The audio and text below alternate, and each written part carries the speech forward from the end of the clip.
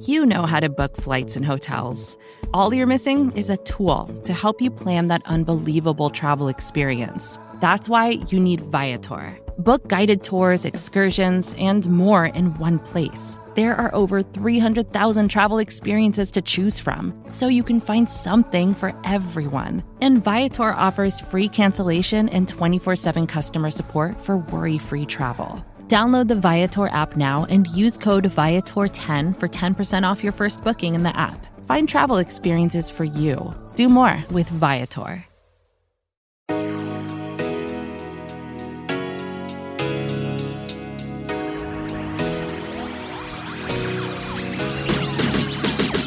Hello, happy Saturday, and welcome back into the Arrowhead Pride Best of the Week podcast. I'm host and audio producer of the Arrowhead Pride Podcast Network, Steven Serta.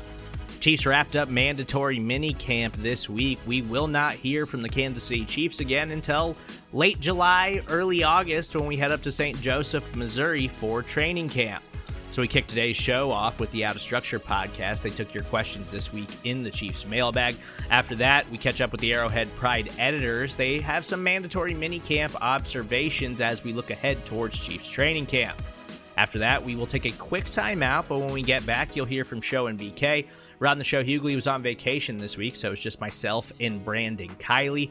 We discussed the Chiefs' offense and how me and BK kind of think that they will not have a single 1,000-yard wide receiver this season, but that's actually a good thing for the Chiefs' offense. That's all coming up on Arrowhead Pride's Best of the Week. How about from Brett 86 86156954 Brett at a bunch of numbers on Twitter says, how will the offense change with Tyreek Hill's absence? And we can just flow right into Wyatt Hinton asking, could Mahomes struggle this year stat-wise without the deadly threat of Tyreek Hill? Yeah, exactly. And this is a great place for me to plug my summer series. I hope you guys are catching the first couple of articles so far on the site. Dropping every Wednesday, either in the morning or midday. But it's called the Reed Remix, which first of all, proud of myself a little bit for the name. Made it up myself. I think it's pretty good. I think it has a little ring to it, the Reed Remix. And my first edition actually is what I'm going to talk about here. And Brett laid it out for me perfectly, because that's exactly the premise of the article, is how the offense will change. With Hill no longer part of the team, man. We haven't seen Tyreek Hill not be in Andy Reid's offense since the 2015 season. I know 2016, his rookie year, he was more of a gadget guy, as actually we just sort of talked about in our last question. But it is a huge difference, and it's something we're going to have to see an adjustment to. And I had three basic things that I kind of outlined. And Stags, whenever you want to, get in here, because I do think there's some interesting points in what I'll lay out here. But I think the first thing I wanted to point out was I really do think we could see a smaller reliance on the RPO game in terms of the run pass option plays that, we saw a lot of the Chiefs use on these early downs, the first and second downs, to run the ball. Not design run plays, not these under center plays. A lot of times their basic run plays on early downs were these RPO calls, and half the time they're being called passes, right? And so not only are you not running as much, you're breaking the run plays you do call in half, or even more than half, into pass plays too. And so I really think you could see that change, specifically the RPO game not being as prevalent of a part of the offense. Man, from your lips to Andy Reid's ears on that one, man, that would be a welcome change. I think the RPO thing was a cool trend a couple of years ago when it became a big thing with the Chiefs, and it really was, RPOs, Tyreek Hill's role in those. It has been substantial, and that's one of the things he's known for. And you're starting to see articles now saying, could Tyreek Hill with the Dolphins be the best RPO receiver in the league? I saw that headline recently. So it is one of those things that does go along with Tyreek Hill. And I do hope that they get away from it, because I think it'll help the running game, having actual designed runs, hopefully some gap scheme runs that fit the running backs that they have, and then have Patrick Mahomes actually use the play action game and actually, have, the play call come in from the sideline. I think there could be some benefits to that.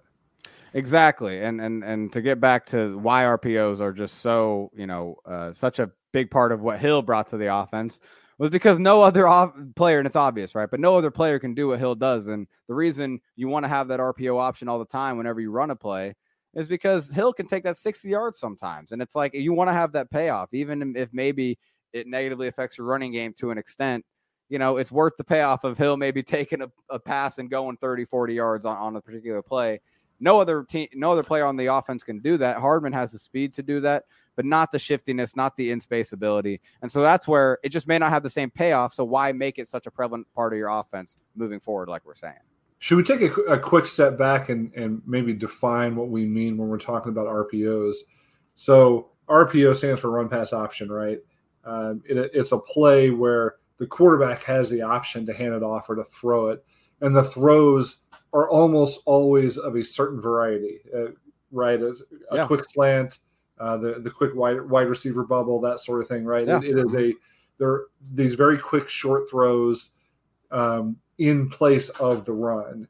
Is that the way you define the RPO, or is there something more to it? Yeah, to get even more specific, you're exactly right. And a lot of these RPOs, a lot of what we see, not all of them, but a lot of them are post-snap reads. So what you see is Mahomes take the snap. He's looking at a particular defender. So for example, if it's a slant route being the pass call along with an inside zone run, it's usually inside zone as the RPO, inside or outside zone, as the run option of the play.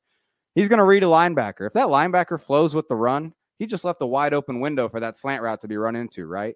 If that linebacker just sits there, then he's obviously not going to be able to contribute to defending the run, but he's also going to be blocking that slant from being completed. So why, obviously, you don't throw the slant there, you run it, and that puts that linebacker in a bind. And sometimes, no matter what the option is called, you can be successful just because the linebacker is like, oh, shoot, what am I going to do? Because he knows he's being read. And that's where a lot of it can really, Mahomes can mess with these guys. And that's where it's an advantage because Mahomes is really good at this stuff and really good at manipulating defenders with his eyes.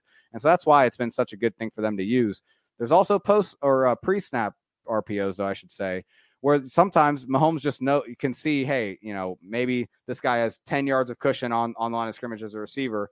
If I just know real quick that's the case, I can throw a 5-yard hitch to him real quick and let him just, do his thing. And he knows that before he snaps the ball. So there's a few different varieties of them, but all in all, at the line of scrimmage, Mahomes is either calling a pass or a run. It's not a design run play. And sometimes the offensive lineman, that can screw them up, right? Not get them to fly off the ball. And that's where it can be a really disadvantage. And that's why we're talking about, we'd maybe like to see it just be a little different this year. And if I recall correctly, the offensive line generally blocks an RPO as if it were a pass. Yeah, well, an inside zone run that they don't get down the field, right? And so that turns into being very soft in your blocking, right? Very, like pass protection, very passive, right? Where you're kind of playing, you're not getting downhill, you're not trying to blow people off the ball. So exactly, yeah, it's more passive, and you're not creating holes, you're not creating run lanes and for big explosive plays if you're being passive, right? And so they also can't get to that second level. Yes. In case it is a pass, because then you've got your ineligible man downfield. Exactly. And that's where linebackers, sometimes really good linebackers, can take advantage of that all the time. It really happens quite a bit.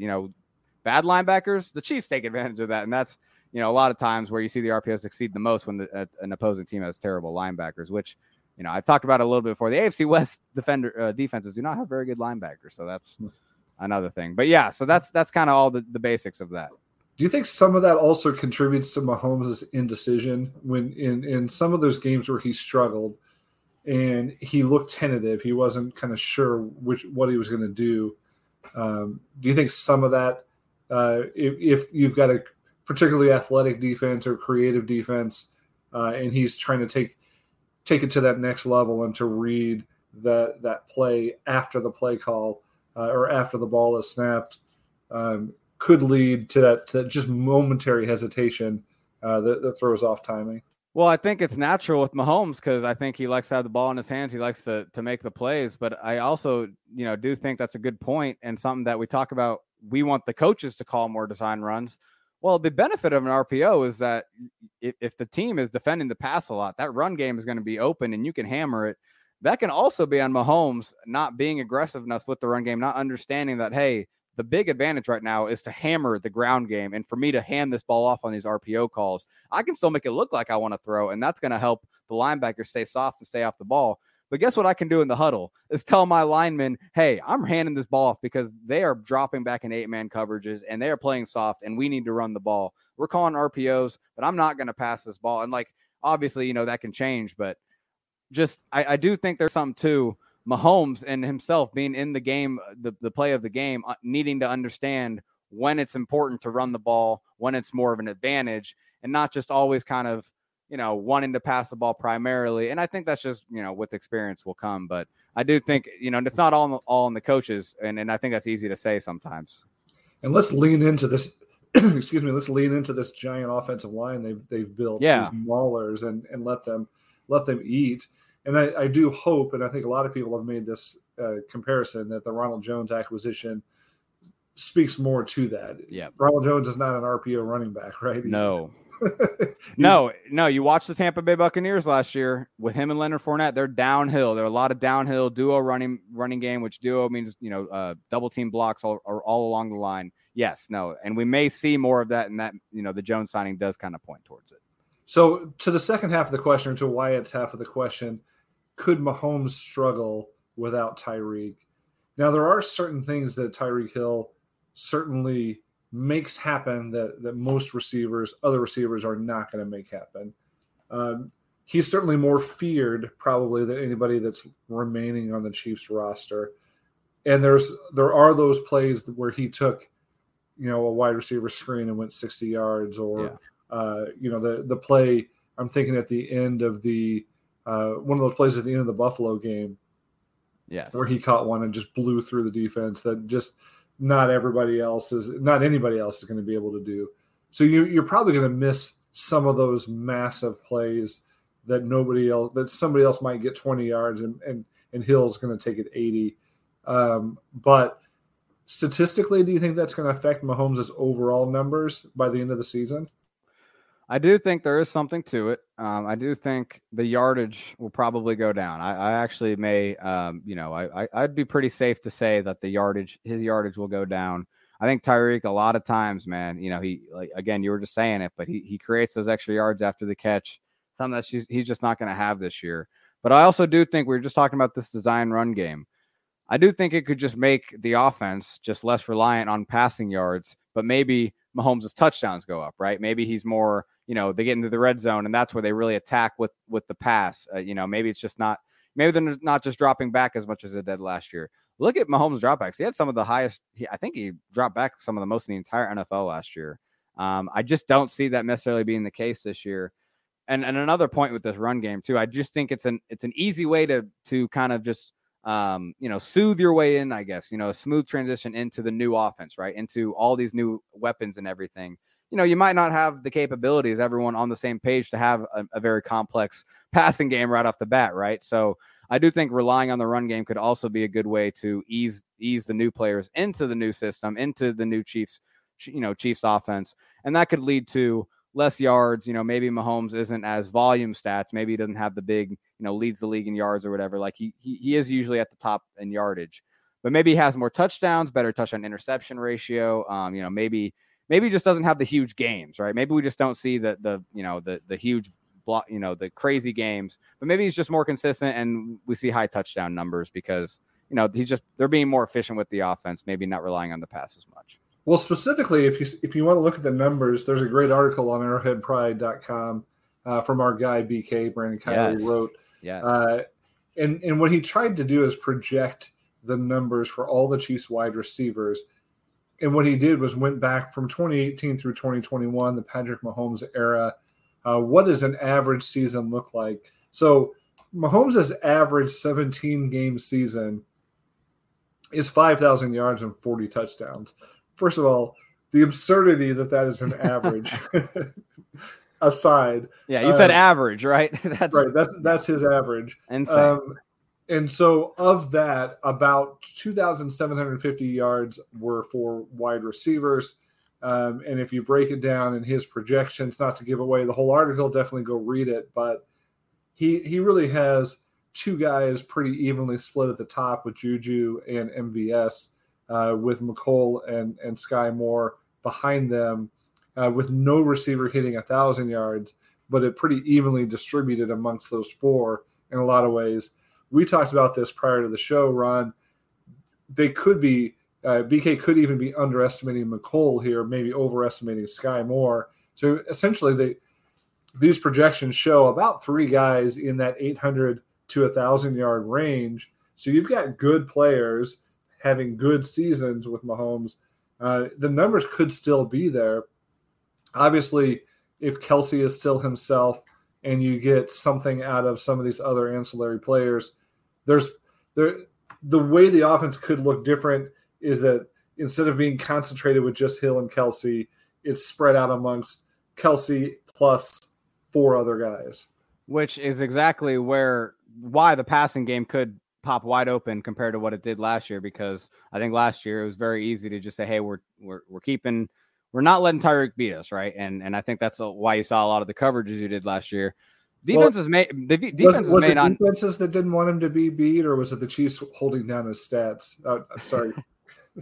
Ramblin' Ron will get to that later, Matt. Come on, Stags. Ramblin' Ron's on that. So no, it is funny though, because I think last year a lot of the defenses it was a lot of Tyreek focus why they were doing that. It's not Kelce. That's not Kelce, threatening them vertically and making them do these too high, very soft zone coverages.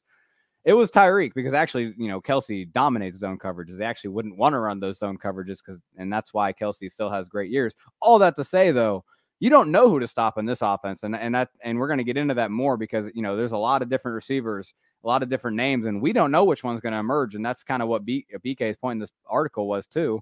They're all very even, and I think that's probably a fair assessment. What we know right now, what it'll look like. So my point mainly was that the familiarity of all those guys, now that they are better talents than what they had depth wise, the familiarity of the offense, it may take a while maybe to get it going to where maybe the stats just dwindle a little bit, but I could see the passing offense still being explosive too, at one point. That's fair enough. Well, I'm looking forward to that series, the Reed remix, or maybe you should just call it the Reed mix. But either way, looking forward to that series. Looking forward to learning more about what you're seeing from the offense and what your predictions are. Patrick Mahomes, our guy, not a Chiefs fan, on Twitter, says, what under-the-radar player is going to have a breakout season? There's a decent chance we've already mentioned them so far in this podcast, but who's your breakout player candidate? I'm not sure we have, Stags. Have we mentioned Jody Fortson, the people's champ? I don't think we have. And I keep talking about familiarity and continuity in the offense being such an important key point with what we're talking about here with the offense. Fortson, it has more familiarity than you might think. He's been around the Chiefs organization for quite a few years. And he's probably caught a few practice balls from Mahomes. Although I guess, he wasn't there he might not. I don't think he was there for 2017, I guess, before Mahomes took over starting. But I think there's familiarity there. And I also think the other point that I want to make here with Jody Fortson is we talk about Noah Gray, kind of how he matched up so well with what Kelce does as a tight end, kind of the hybrid kind of type tight end. What specific things that Kelce does, like especially when they isolate him on one side of the formation, basically as the X receiver, and he faces that cornerback himself. I think a lot of the stuff they ask him to do in those particular situations, Fortson's probably the best direct substitute for. And that's where I think, if there is any, if Kelce does need any more, there's another question here, which we'll get into with just Kelce, if Kelce needs any more, less snaps or anything, and they need more work from their tight ends, I think Fortson in that role specifically could definitely fill more than I think the other tight ends on the roster could, honestly. No, I love Jody Fortson. I think the physical profiles there, being 6'6", 240, and the speed and athletic ability he's shown just in short glimpses last year is enough for all of us to continue to be excited about his possibilities, even if it's just a red zone threat, even if it's just one more guy that you have to account for down around the goal line. And you never know, maybe he can develop into more than that. I like that guy. I mean, and I like the pick. My under-the-radar player this year that's going to have a breakout year, I'm going to go with a guy who shouldn't be under the radar and who we have talked about already before. I really do believe that actually at this point that Juju Smith-Schuster might be due to breakout yet again. So it wouldn't be his first breakout year, but I think he's a guy that's almost being underrated at this point in that wide receiver room. Something we haven't talked a lot about, but a healthy Juju is somebody that, can put up 1,400 yards and has proven that in his career. He's got a lot to prove still. He's still in that 1-year deal. He's still looking to get paid in that multi-year deal, and it hasn't gotten it yet. So even with all the other names around him, I think he's now under the radar, but I don't think he should be. Yeah, I agree with you that he is under the radar, and that's actually a good transition into Chef Boyardee's question at Chief Boyardee, because he and I'm taking maybe an opposite side as you hear, but lots of hype this year about how talented our team is. Here's his question, by the way.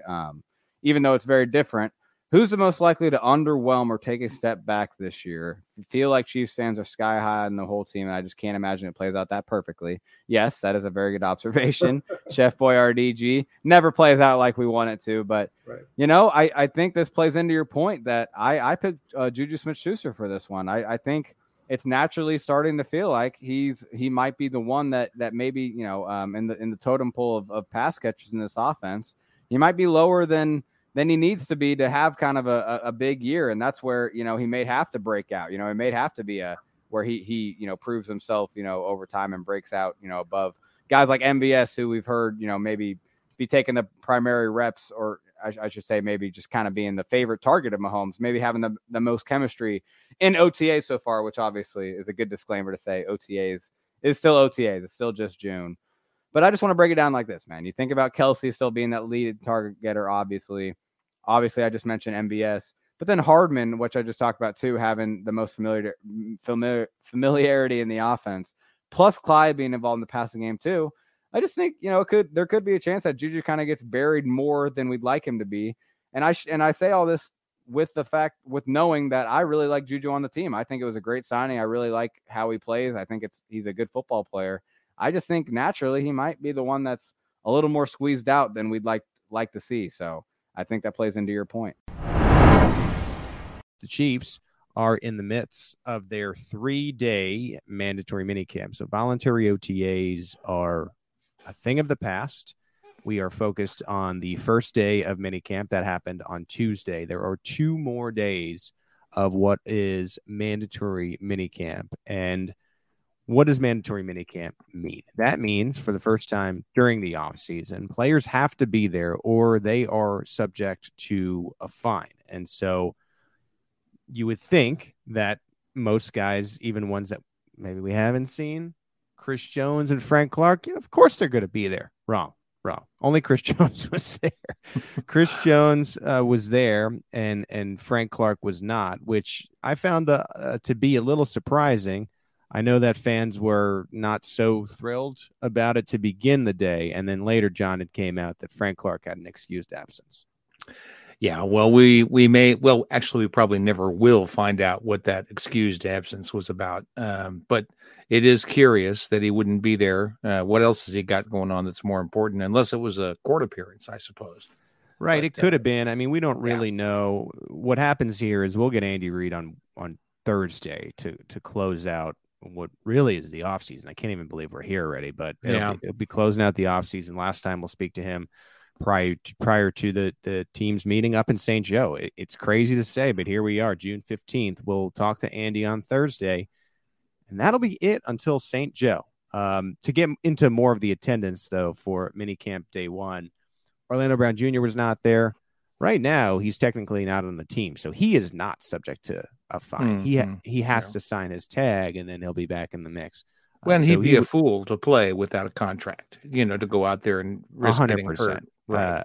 I don't love what's going on with the contract, but I completely understand why he isn't out there. At this point, you're not going to expect him to be there. Blake Bell was not there. Frank Clark, we mentioned, is an excused absence. Malik Herring, Rashad Fenton, to be expected. Fenton continues to rehab his shoulder. They're optimistic for training camp. Justin Ross, another absence for him. He was actually absent the last day of voluntary OTAs as well.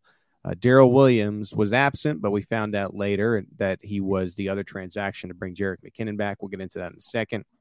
We did see Lucas Niang. He was in a ball cap, not working. He continues to rehab.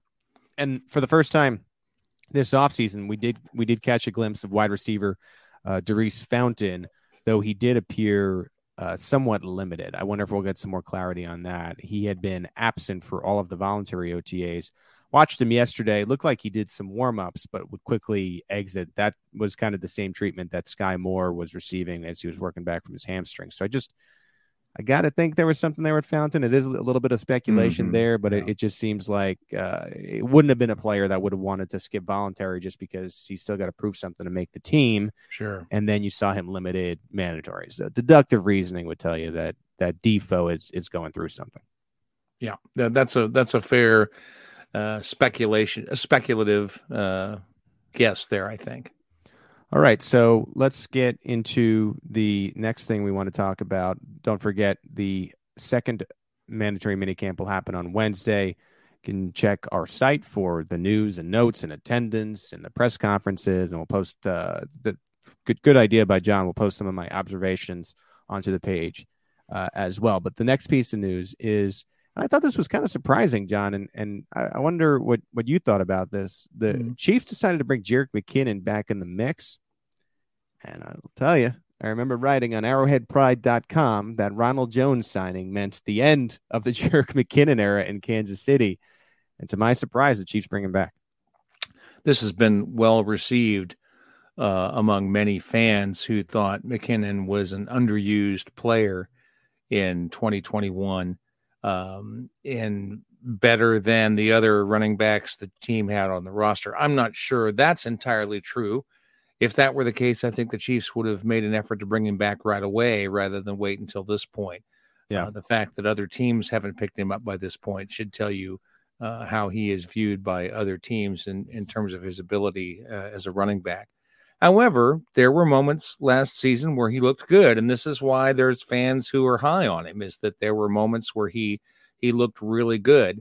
So the Chiefs are just finding out what they can get out of him. I'm sure it's a minimum salary deal or maybe even a veteran salary benefit contract. So it's a very low amount of investment to bring him back and provide a little additional competition in the running back room. So it's a positive move. I'm just not sure that it means what some fans think it means. Yeah, no, I was a little confused by this. I did think that once Jones was on the roster that it meant the end of McKinnon for one reason or another. Now, I also feel that at the end of last year, Jerick McKinnon was by far the best running back on the team. And regardless of how you get to the team, and it doesn't matter if you're a first rounder, it doesn't matter if you're an undrafted free agent holdover like a Darrell Williams, for example, I think you got to go with the best back in the playoffs. And I think the Chiefs identified him, which is why it was strange to me that it took so long. And I wonder if McKinnon was really testing the market and then eventually kind of realized, well, based upon usage and whatnot, the team that would find me the most valuable was the team I was with the Kansas City Chiefs. Now, where it gets interesting for me is the numbers game. And when you're talking about a 53-man roster, it's not just the numbers in the running back room, which, as we know, the depth is wild. You have Clyde Edwards-Helaire. We talked about Ronald Jones. You have Derek Gore, the draft pick, and Isaiah Pacheco. Jerry and Ely has flashed a little bit. Tayon Fleet Davis is another guy that is in the mix. That's probably more of a practice squad candidate. Now, where it becomes interesting is you have a very, very deep wide receiver room. We all agree the Chiefs are keeping 6 receivers, don't we? Right? That we know that, like, there's enough talent there where you're going to find 6 receivers to keep on the roster. I know the Chiefs like Blake Bell, right? So if you're assuming that, they're not going to get rid of Noah Gray. We know that they're not going to get rid of Jody Fortson. They sure as hell are not going to get rid of Travis Kelce. That's already 10 players. If then you count a fullback, right? So now you're at 11. You're probably only keeping 3 running backs. So I say to myself, okay, well, who are the definites that they're keeping? This is going to be a little bit of my own speculation, and this is just how I feel. I think Clyde Edwards-Helaire is a lock. You're not cutting a first rounder. I think Isaiah Pacheco is a lock. I think Brett Veach was very, very high on Pacheco. He said before the draft, and he's very honest, that he thinks a 1,000-yard rusher is coming on day 3, right? So that leaves one spot for McKinnon, Jones, and to me, Derek Gore. I got to think Derek Gore is out of that mix just because I don't know if you're bringing back McKinnon and bringing in Jones, I think the hard cut is going to be between McKinnon and Jones. And I did not anticipate even dreaming about that once they brought Ronald Jones back. But as you're going through the numbers, it's hard to make sense of the room and how many they can keep otherwise. Now, I could be wrong. You keep one less offensive lineman and maybe you keep 4 running backs and all 4 of them are there. But you're getting awfully tight when it comes to the offensive side of the football, especially given the fact that, like, you go to the other side, you have 1 million defensive backs to choose from, right? You could make a consideration for keeping an extra one there. So it is number-breaking season, especially as we get back. Date is going to be in mid-July for us to come back, but it's hard to wrap my head around what happens here in the running back room now. Oh, yeah, it's going to be tough, but, we have this discussion every year. They always seem to have more running backs than they've got spots on the roster. And so this is not a surprising development. I think they like it this way. I think they like having to make the hard decisions because that means they've got some talented guys in there. I'm not as high on McKinnon as a lot of people are. Right. Yes, he was the feature back in the playoffs. And yes, I think that he earned that opportunity with some of the things that he did during the regular season. But I think it's easy to forget that there were some injury issues with the other running backs during the postseason. And I think that had as much to do with McKinnon being the feature back as anything else. And people want to forget that because they like McKinnon and they like what they saw from him during the season last year. And that's fine. But right. I think that we might be overvaluing him a little bit. If I had to choose between Jones and McKinnon, I think I'd go with Jones at this point with what we now know. The injury point is valid. And I also think, like, when you have someone on the open market and they were able to do what they were in the playoffs, where you had all these touches and, over 300 yards, and then the league speaks to you a little bit, right? No one hired McKinnon based on that. And so, it is possible that the league doesn't really value McKinnon as high as the Kansas City Chiefs do. It'll be another interesting room that I think is going to involve a tough cut. I mean, I think that Derek Gore, as high as, some diehard Chiefs fans are, I think he'll be safely on the practice squad. So you can make a case, I guess, for 4 running backs. You're just getting really tight with all those numbers. Sure. I just don't know how they do it, especially if you're trying to keep even offense and even defense. It's something to watch. The player who was released, or I should say waived, as McKinnon was brought back, was center Darrell Williams, who's been trying to work his way to the Chiefs' active roster. I think they like Williams as a potential backup center, but now you also have Austin Ryder in the mix. I don't know what happens with Williams. If I'm going with my gut, I tend to think that there's going to be a way for him to be back on the 90-man by training camp. Maybe it was a numbers thing, but you never know. It also could be the end of the road just because you did bring Ryder back in the mix. But, Ryder stands out to me as a guy, part of the Super Bowl team and everything, but they've never been really completely satisfied with Ryder. So I wonder if there's a numbers thing where Williams just ends up in, it's not an exciting battle, but the battle for backup center. I think he could potentially be a candidate there still, even though he's not currently on the roster. Well, I wouldn't be surprised if he ends up on the practice squad again this year. Yeah. Even after, he could end up sitting on his sofa the rest of the offseason. Yeah. And then when the season begins, they could put him on the practice squad. It's hard to undervalue a guy who knows the system and that you believe has some potential. And he wouldn't have been on the practice squad the last couple of years if the Chiefs didn't see some potential. Yeah. All of that said, however, it could easily be the end of the line for Darrell Williams. We'll just have to see how it plays out. Yeah. I mean, the Chiefs are quick with the numbers too after these camps. We saw some weird moves happen before camps recently, and then it sort of readjusted after the camp. So I don't know. The Chiefs could have said, Darrell, continue to work out. We'll figure this thing out after camp. But again, remains to be seen. We'll see what happens with Darrell Williams. Interesting prospect. Has center upside. It doesn't really seem like a starter, but we've realized in Kansas City over the years, like, you got to have good backups at every position. So might as well get him back in the mix if there's room. All right. All the Chiefs rookies are now signed. This was something that was going to happen no matter what. They're with the wage scales now of the draft picks. there's not a ton of haggling that goes on. It's just contract language. But every Chiefs draft pick has now signed. I believe Scott Moore was the last one, right, John? Yes, that signed. That's right. Yeah. Okay, so nothing really to say about that there. George Karlaftis, I thought this was interesting. I wrote it up yesterday for Arrowhead Pride. Karlaftis revealed during his presser that he showed up to camp 10 to 15, or I should say, did his pre-draft work, and it was 10 to 15 pounds lighter than he played during college. This had to be a recommendation from a trainer, maybe talking to some pro team trainers and how they want you to necessarily be built as you enter the pro game. And I don't know, like, here's where I'm at with Karlaftis.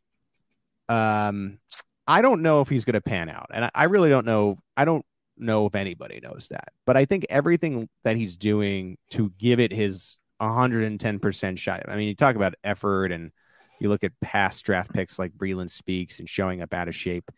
I saw that in the comments yesterday. Like, they're right. Like, Karlaftis is the exact opposite of Breland Speaks. Yeah. Right. Just is going to do everything in his power to try to be a day one contributor, to be a lasting guy in this league. You can tell that all he wants to do, even after camp breaks on Thursday, is go train again. He comes off like a robot. If he has production, he is going to be one of the fan favorites in Kansas City. I mean, I could just already tell that. And so I just I like mentioning that the 10 to 15 pounds of loss. It's not easy to lose 10 to 15 pounds. Maybe a little easier when you're 275 like Karlaftis was at Purdue. But still, I think to say, okay, I am sort of this power rusher and I want to be a little bit more nimble so I could have a better plan, I think speaks to Karlaftis, the player, and also sort of knowing that on day one, he has this rare opportunity where he's going to be a starter, right? We already know that. And I think he's grabbing the bull by the horns, which is, I thought was good to see. So. Well, I think it's hard to say that it's bad advice to have a guy who's going to come into the league with his high motor as his calling card, which is what we're talking about with Karlaftis, to lose some weight. If high motor is going to be what gets you work and makes you effective on the defensive line, I think you want to be as trim as you can be. And so I think he got some good advice to shed some of the weight he had in college. There's some evidence that he was a little more nimble earlier in his career before he put on the weight after being a swimming, a water polo player where he didn't need that weight. He became a football player. They said, you need to bulk up. And now I think he's getting the right advice to come back down a little bit because his speed, his motor is the calling card, and that extra weight isn't going to help him there. Yeah, I like Karlaftis already, and it's an easy guy to root for because you can simply tell just how hard he's going and working, sure. And you'd hope to assume that from every draft pick, but over the years it really isn't always the case. So a good first start, I think, for Karlaftis. Okay, here's another story, John. Juju Smith-Schuster was in Pittsburgh doing a charity event over the weekend, and he essentially said that he wouldn't rule out a return to Pittsburgh. Has a soft spot in his heart for Pittsburgh. He's only on a one-year deal with the Chiefs. Should Chiefs fans care about this? What do you think? I'm not worried about it. I mean, he's on a one-year deal in Kansas City. I don't think anybody realistically believes that he's, going to be with the team again after this season. If he does well, he'll end up getting a contract with another team, I expect, for quite a bit more money than the Chiefs are probably going to want to pay him. If he doesn't do well, nobody's going to want to keep him. I mean, I just don't see why this is a problem for Chiefs fans. Yeah, it's always discomforting to hear one of your players talking about what's after their time with your team. I can see that. Right. But realistically, that's what you should expect, especially when he's back in Pittsburgh talking to the media there.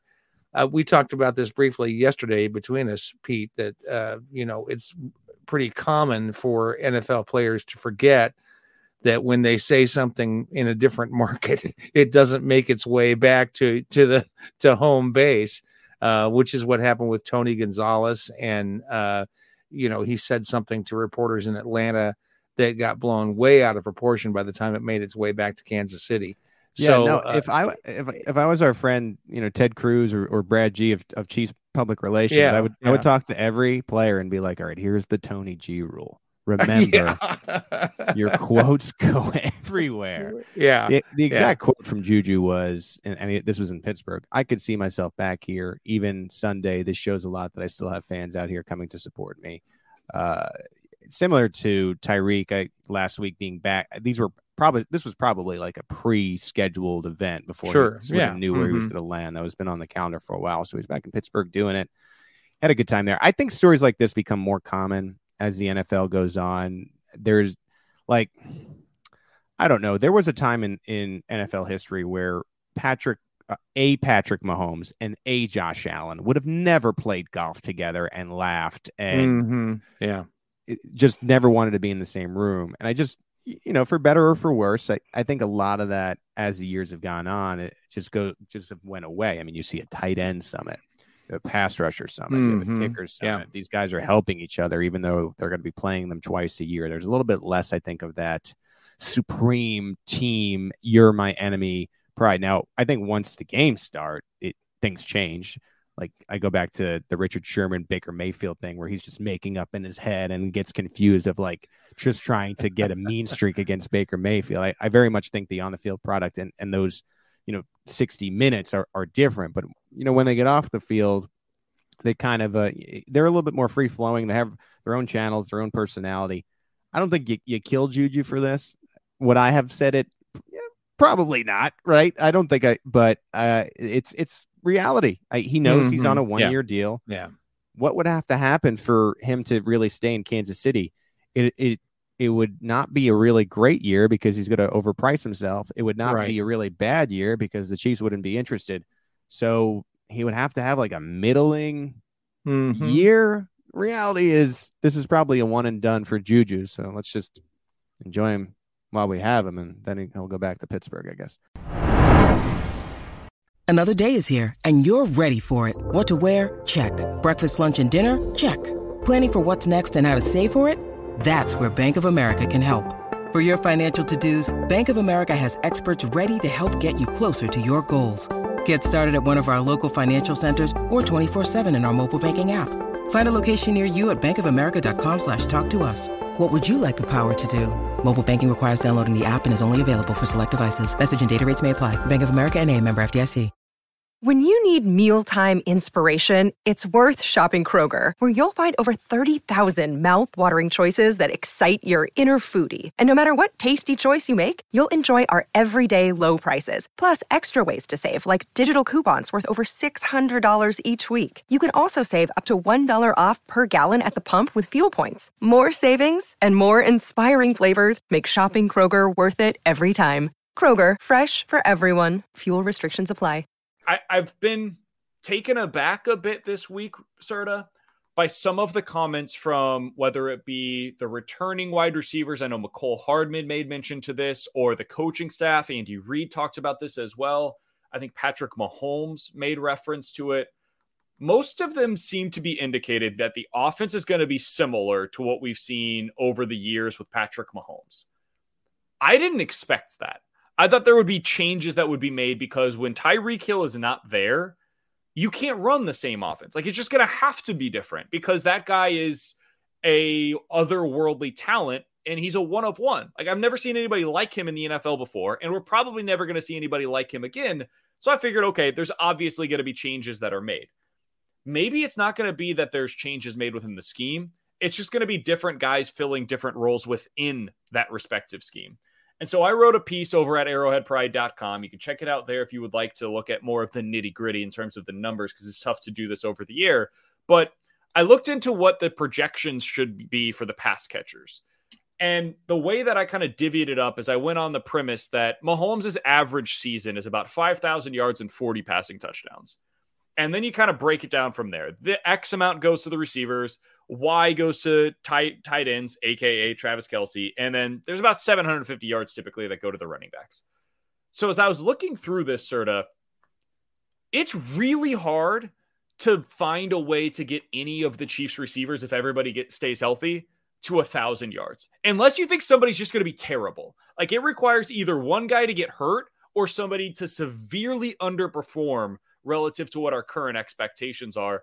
So I wanted to talk to you about this a little bit, because I think if I said to Chiefs fans just flat out, the Chiefs will not have a 1,000-yard wide receiver this year. Kelce will get there, but the receivers will not. Most of them would say that's a disappointing year, given the fact that you're playing 17 games. I don't think it would be. It's just different than what we've seen in the past. What is your initial reaction when you hear the possibility that the Chiefs would not have a 1,000-yard receiver? I think I agree with you. I don't think it's shocking, and I don't think it means that it would be a disappointing season for the offense or anything like that. I just think that it means Patrick Mahomes is spreading the ball around a ton. And it's, I do think there is a lot to the idea that Andy and Pat got a little too comfortable and complacent, just saying, we got to feed Kelce and we got to feed Hill. Like, we just got to find those guys. And we saw it. We've seen it.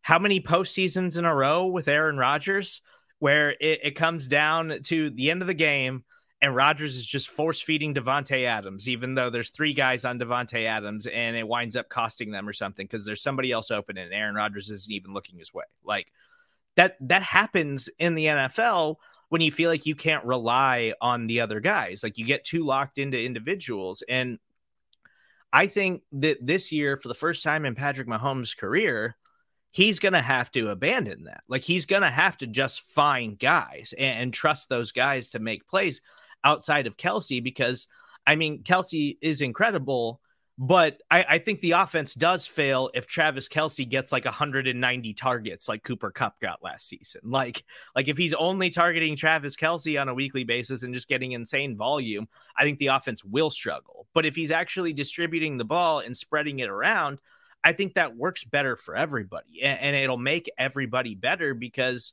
you're trying to replace Tyreek Hill, obviously.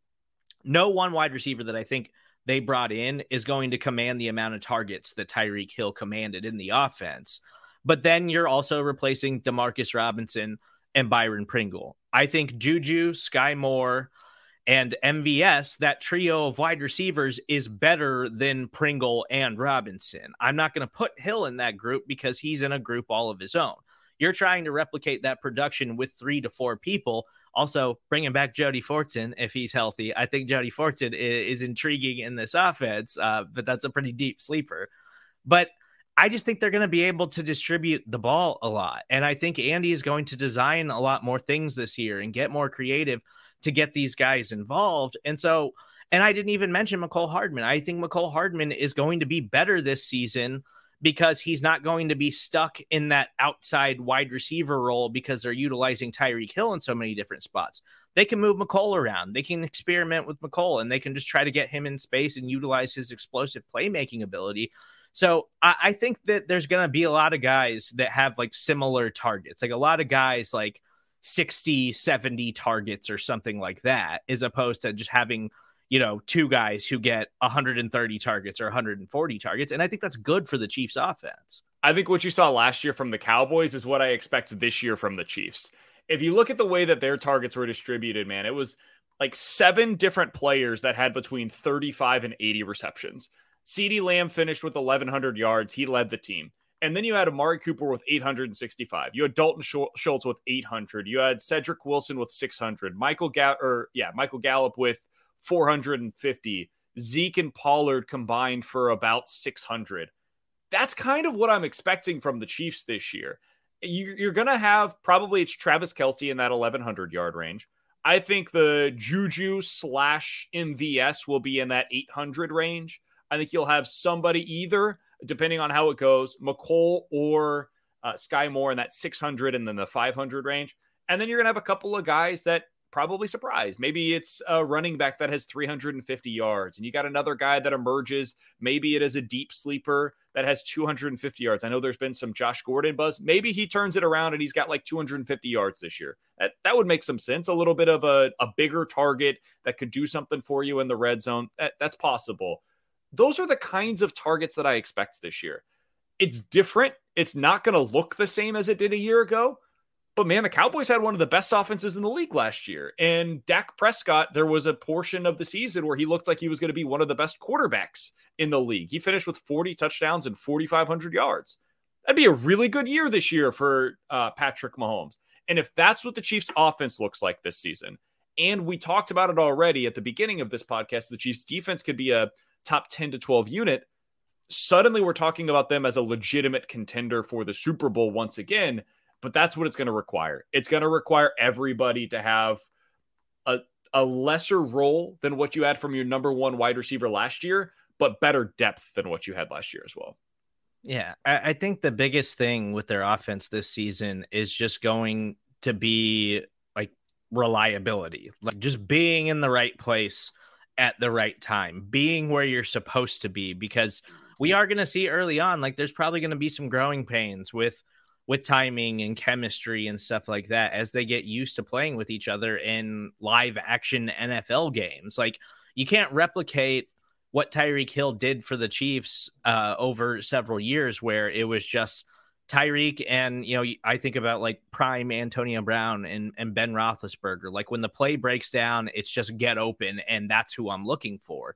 That's what it was for Patrick Mahomes and Tyreek Hill, and they're exceptional at it. But all of the guys that you have right now, like I feel better about the depth overall on the offense than I did last season. Like last season, I was legitimately mad when they came away without adding another wide receiver in last year's draft. And then in the offseason didn't add anybody else. And it was just, okay, well, we're going to see what McColl's got now. And then McColl's playing 17% of the snaps midway through the season. Like, I was mad about that because the depth was an issue, and letting Tyreek Hill walk allowed you to go acquire a lot more depth. And the depth pieces that you have are better than the depth pieces that you had last season. So if we believe that excellent quarterbacks elevate the play of their pass catchers, then they should be fine, because Patrick Mahomes is going to elevate the play of all of those pass catchers, and he's going to distribute the ball to a number of different guys, which I think at every wide receiver position, they've gotten better for the most part. You haven't gotten better than having Tyreek Hill, but you're better than where you were everywhere else. Yeah, and you mentioned Tyreek Hill. Before we get out of here, his podcast has officially been released. It was a podcast that he did with Drew Rosenhaus. It has made the rounds. I'll read one quote here, and we can react to this. Drew Rosenhaus said, quote, "There was a lot of times during the year that we felt that Tyreek was underutilized and wasn't fully appreciated in Kansas City. They really weren't taking full advantage of all of his ability and talent," end quote. We talked about this the last time that we had a show, and this will hopefully be the last time that we have to talk about it. I think we have now come to the conclusion that Tyreek Hill wanted to be the face of a franchise. And Ron made a great comp. He said this is basically the Kyrie Irving situation, where Kyrie was with LeBron in Cleveland and said, you know what? I want to be my own man. I want to go lead a team. I want to have my own team because I've shown I can do it as a sidekick. Now it's my turn to go do it with somebody else. The off-field stuff set aside, if we're just talking about the on-field for Tyreek or on-court production for Kyrie, Kyrie has gone on to be a super productive player elsewhere. He's gone to multiple different stops, and at every turn, he has been very productive. But he's not a winning player now because he's not on a team that produces as much winning as he did when he had one of the greatest players in the world with LeBron James. I think you're going to see something similar with Tyreek. Tyreek's going to be super productive in Miami. He's going to get his. He's probably going to have like 150 targets this upcoming season. He's going to have some game-changing plays where you're watching Red Zone on Sunday. The Miami Dolphins are playing against the Buffalo Bills, and Tyreek goes for a 60-yard classic reception where he takes the ball, it's on a slant RPO, and he's gone, and nobody can catch him, and he's doing the peace sign into the end zone. That's going to happen because Tyreek is an otherworldly talent. I also think he's going to win a whole hell of a lot less than he would have if he was still in Kansas City. And I also think it's outlandish to suggest that he was not utilized correctly in Kansas City. He had 160 targets last year. He had 9 touchdowns and almost 1,300 yards. And he was one of the most productive wide receivers in the NFL for the entirety of his career here in Kansas City. He was utilized fine. If you wanted to move on, that's all right. I get it. You were always going to be third behind Kelsey and Patrick. I get it if you wanted to be number one elsewhere, and he is that down in Miami. But let's not lie about what was happening in Kansas City. It's just not true. More to-dos, less time, and an infinite number of tools to keep track of. Sometimes doing business has never felt harder, but you don't need a miracle to hit your goals. You can just use HubSpot, because their all-in-one customer platform can make growing your business infinitely easier. Imagine this: high-quality leads, fast closing deals, wildly happy customers, and more benchmark-breaking quarters. It's not a miracle, it's HubSpot. Visit HubSpot.com to get started today.